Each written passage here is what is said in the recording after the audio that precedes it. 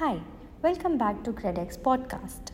Today we are in conversation with Dr. Akshay Singhal, founder and CEO of Log9 Materials. He is a young and dynamic entrepreneur who is determined to put an end to the climate change with Log9's innovative yet climate friendly technologies.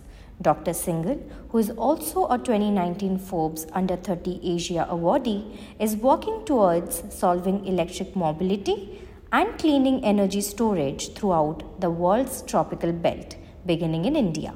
So, without much ado, let us begin our podcast. Welcome, Akshay, to our podcast.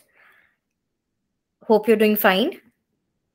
Thanks, Asta. Thanks for having me over. Yeah.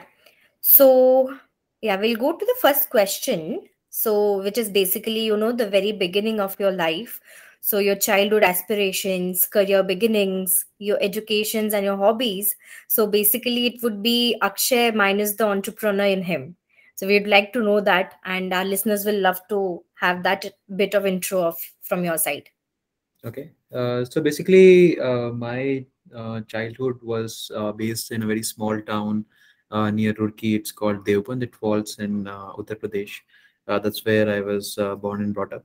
But my entire schooling was in Roorkee itself. So it's a town which is 30 kilometers from Roorkee. So we used to travel every day to Roorkee for my schooling. And uh, most of my childhood, given that I was schooling in Roorkee in a different town, so didn't have many friends back in my hometown. But whatever friends were there, they were in school. And at the same time, given that there were not many friends, so I was mostly involved in studies and doing projects on my own at home. And I was very interested in my childhood days in arts and craft and doing paintings and those kind of stuff, which led to a so to say inherent interest in so to say working with chemicals. Well, I even remember mixing things, random things at my house, building different kind of electronic circuits and whatnot. So that was a kind of background. And given my father had a uh, uh, home appliances retail business. So there was always electronic components and stuff lying around in the house, and so I Right. used to kind of play around with them. So that was the kind of childhood I had. Okay, that's great. And so that was your hobby, like building up things from whatever materials you had around. Yes, so that's what I used to do in my leisure time in my childhood. Yeah. Great, that's great. So now we'll move on to your big day, like your aha moment that happened. So when you decided to be an entrepreneur, how did that idea of starting your own business come to you basically? So actually, in my second year is when I started to give a lot of seriousness and attention to material science. That Right. was my field of major in IT Roorkee. And in my second year, I happened to meet in one of the family functions one of my grandfathers, my real grandfather's brother, so who was a scientist at National Physical Laboratory, Oh, and great. he retired from there just a couple of years before I joined IIT Roorkee. So I met him there, and we were chatting about what all is happening in college. And I mentioned to him that I'm very interested in material science research and stuff like that, doing projects in that. So he said, I keep on coming to Roorkee, and why don't we do something together? So that's when my whole journey in nanotechnology, material science started, and I was lucky to kind of get a lab space in the campus in the nanotechnology department of our campus, and that's when he started to come to Roorkee every weekend, and we would kind of lock ourselves up in that lab and do various kinds of experiments and stuff. That started to happen, and at the same, almost at the same time, there was another professor in material science department who joined in from University of Florida. This was Dr. Indranil Lahiri, and he had his background in graphene nanotechnology research. So that excited me, and we started to Hmm. kind of I started to work under his supervision as well, doing research in the field of graphene itself. So that was the background, and with that background, actually, I went to University of Alberta in Canada for my third year internship. And usually what happens is whenever we are studying or working in any of the Indian colleges, right? So the and if you have an interest in research, it's always like the real research happens somewhere in the US, Europe, Germany, or places like that, right? Right, right. People typically try to gravitate towards these geographies, Hmm. and feel that real work can only happen there, not in India. Yeah. So I also had a similar feeling before I went to Canada. But once I went to Canada, I realized that if you really want to do work and if you're motivated for it, enough resources are available in the country. And it's Right, not like a red carpet is being rolled out for you in any other nation for that matter. So if you really have to fight to get resources, and if you really have to kind of be really passionate about the work that you're doing, then why not do it in India for India? So that was the right, kind of realization. At the same time, I also realized that academic research is something not which is not meant for me, and it's better that I develop more commercial facing products, do research in that segment. And that's when I decided in Canada itself that I'll come back and start working on my own venture. So that was the time. Yeah. that's really great. This will kind of change the perspective of people like our listeners also, if they're planning to research on something or the other. They will not just believe in that we move out of the country and then only we can figure out something. It's really great and motivating. Great. Absolutely. So we'll move on to Log9 materials now. So, what made you think of Log9 materials and, not something else? Also, we'll like to know about your company. How did you, start building it up, and what were the challenges that you faced? Right. So basically, I never was interested in typical while being an entrepreneur runs in the family, and I come from a business family, although with a very humble background, but yet that inherent knack for business was there. But the idea was, or the motivation was never there to kind of launch another app or do another kind of fintech, SaaS, or anything like that, kind of a startup, right? And I Right. was, anyways, as I mentioned, was involved in deep tech research from the very early days in the college itself. So the idea was to build, because in India, if you look at it, right, we have never been technology creators. We always have been either somebody who applied who are just users of technology, and that was a very big pain point for me. And the idea was to develop local advanced nanotechnology medical science competency in India, and to develop Right. products around it. So that was the thought process behind Log9, and we started typically as a material science company, not knowing what products, what applications to look for, but had Hmm. one material at the center of it, which is graphene, which is a form of Okay. carbon, and that's where journey started. So for the first 2 years, we were in IT Roorkee campus itself. We were the first company to be incubated there, and those 2 years we spent developing our baseline competency in understanding the material, developing processes to create it more efficiently, customize it, and then look at applications. So Right. that's what happened in the first 2 years. And finally, when we moved to Bangalore in 2017, is when we started to leverage this competency and create technologies ground up. And initially, the choice was between two tracks of technologies. One was to look at filtration technologies, whether it is purifying air, water, or oil in that sense. And the other track was to solve for energy storage, because Right. one of the things that I also picked up, or a bug that I picked up over my college days, was to kind of do something about climate change. And that Right. feeling kind of grew stronger and stronger as the years and days passed by. So from that perspective, these two tracks seem relevant to do something for the environment. And finally, we narrowed down towards energy storage, basically making battery and energy technologies in India relevant for India, and wherever it can be applied across the world. So for that as well. Okay, that's great. So since we are talking about climate here, like we started talking about it, you said that you had kind of an inclination about doing something for the climate as well. So do you think EVs bear a cost to our climate? Like, can we call it environment friendly? And what are your thoughts on that? Yeah, so the thing is that EVs in their current shape and form, while they're a good start to solving for climate change, in the current shape and form, they are not able to contribute positively. There is a Okay. roadmap for it to be cleaner and greener, but the biggest challenge is that today while we talk about EVs and using EVs, the electricity that we are using to charge these vehicles is still coming from a coal powered grid. Okay, right. And because that's the case, while your still per kilometer emissions from the vehicle are still lower than directly burning diesel or petrol in the car, but Hmm. essentially the only benefit that you're getting right now is not creating pollution in the cities but somewhere else. Okay, The okay. reason why I say that is because batteries or battery manufacturing to start with is a very emission intensive process. So there are far higher emissions that go into making the batteries to start with, and then we are trying to say that we are doing better with not emitting anything from the tailpipe, but yeah, inherently we are still charging using coal based power. So what happens is, because you have very high emissions that have gone out to start with in the vehicle manufacturing process itself. Just to give you exact numbers, a typical if you look at two vehicles which are absolutely the same in terms of power and capabilities, right?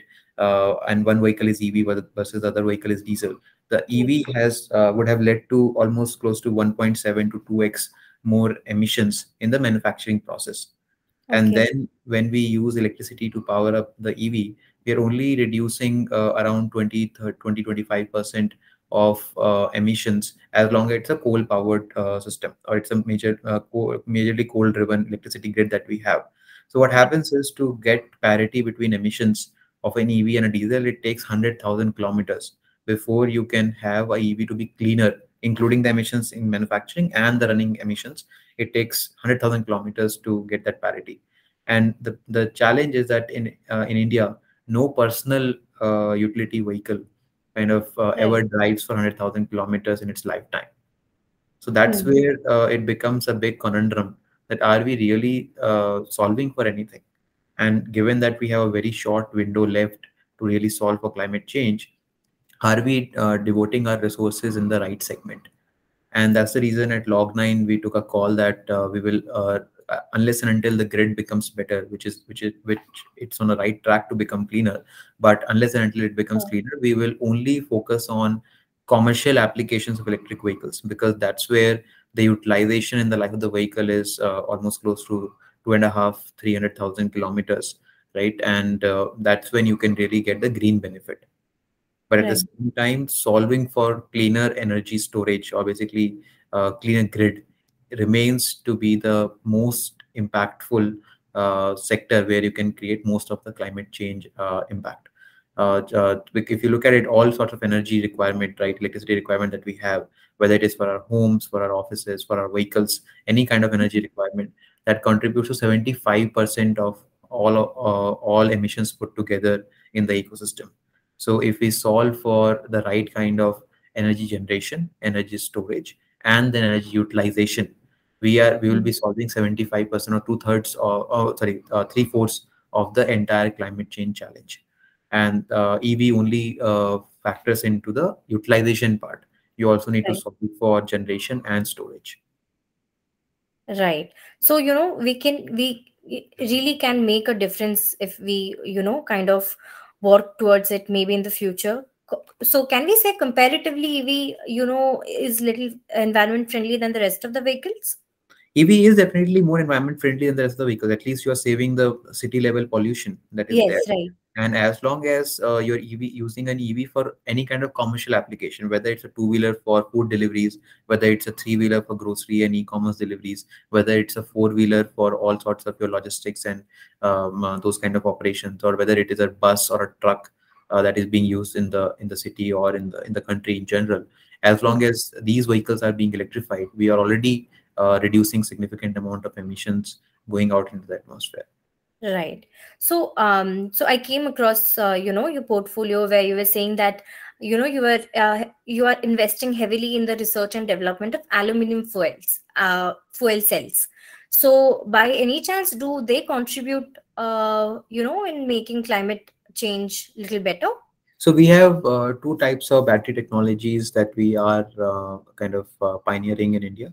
On one Right. side, it is a normal lithium-ion technology specifically built for Indian conditions, which can be charged as fast as in 15 minutes time, and Okay. at the same time offer a very long life. So basically, that reduces the amount of battery waste that you create in the ecosystem. and you have more consistency on the vehicles, and at the same time it can work at highest of Indian temperatures, more than 65 degrees Celsius, without any kind of safety or any kind of efficiency loss. So Okay. that is one track of technologies Hmm. which already has been commercialized by Log9 across two-wheeler, three-wheeler platforms, and now four-wheelers are also upcoming. Okay. Talking about the other track, which is the aluminum fuel cell technology, is the technology meant for longer haul vehicles. When you need a vehicle to go for, let's say, 1,000 kilometers or more in a single day, in Hmm. that case, that technology becomes relevant, because carrying that much amount of battery on the vehicle is not feasible, or charging it on the way is also not feasible in that sense, because you have to cover that many kilometers in a single day time. So that technology, aluminum fuel cell technology, it enables you to refuel an electric vehicle while still not having any kind of tailpipe emissions. Again, the way you create aluminium will always be dependent upon what kind of a electricity grid that we have. Right.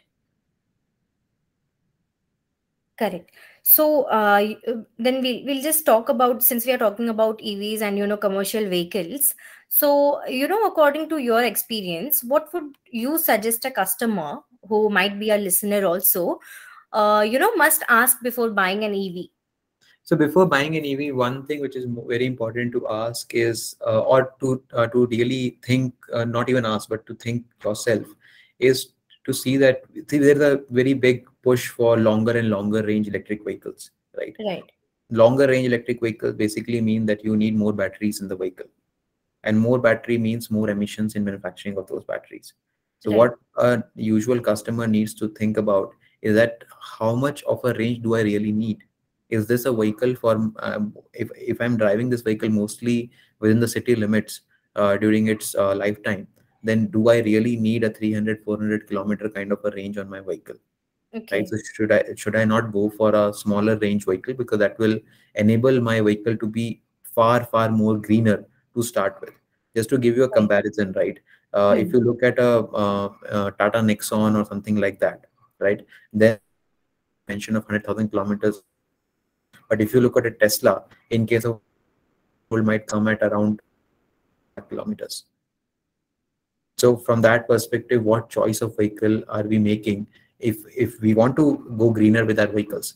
But if we are Right. not making an intelligent choice in terms of range, then we are essentially losing the entire play. So that's the first thing Hmm. that the customer needs to ask himself. The Right. second part which comes in is that, where am I going to charge it? Is there a possibility? And this I'm purely talking from a personal user perspective. Right. Commercial still makes sense on its own, but from a personal user perspective, the second thing that he or she can ask themselves is, is there a possibility of combining a solar a rooftop along in my house to charge this vehicle? If you are Hmm. living in an independent house, then definitely go for a solar rooftop along with buying an EV, because then the entire energy that you're using to charge the vehicle is coming from a green source, and you'll be Right. significantly improving the kind of emissions that you are putting out, and the threshold, which was 100,000 kilometers, can come down to 25,000 kilometers. So you have a significant saving on that front.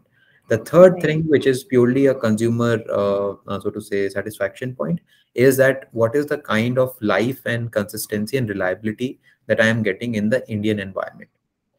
Is Right. this battery going to last for the entire life of the vehicle or not?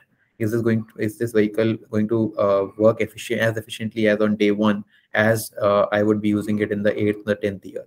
So those kind Hmm. of questions are also important, because if you have batteries which are dying down very quickly, right, then Hmm. you will have to go for battery replacement, and then that battery replacement itself will lead to more emissions going out into the manufacturing process.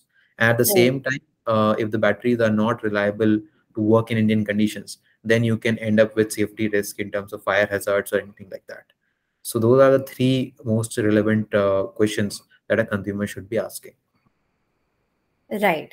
So this will help out, even our listeners and consumers, those will be listening to this in, majorly.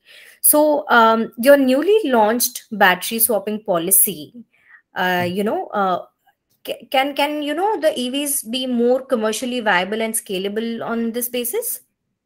So, first of all, battery swapping is a subset of the larger policy, which is battery as a service, right? When you Okay. are trying to financially decouple the battery from the vehicle. Okay. Right now, under battery as service, you can have a swapping route, or you can also have a fixed battery in the vehicle, which is for which you are not paying upfront, but you are just paying as a monthly subscription. Okay. So these are the two options under the larger ambit of battery as a service, Okay. right?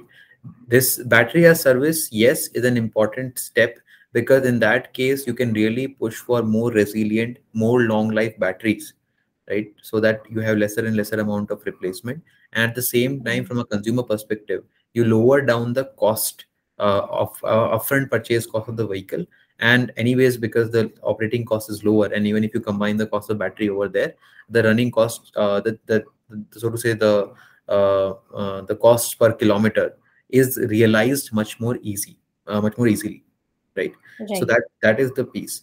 Talking particularly about swapping, while it offers the same financial benefits to the customer, there are other inherent business viability challenges that come with swapping, because swappable batteries degrade faster than the usual batteries because of this the constant taking in and taking out of these batteries in the system.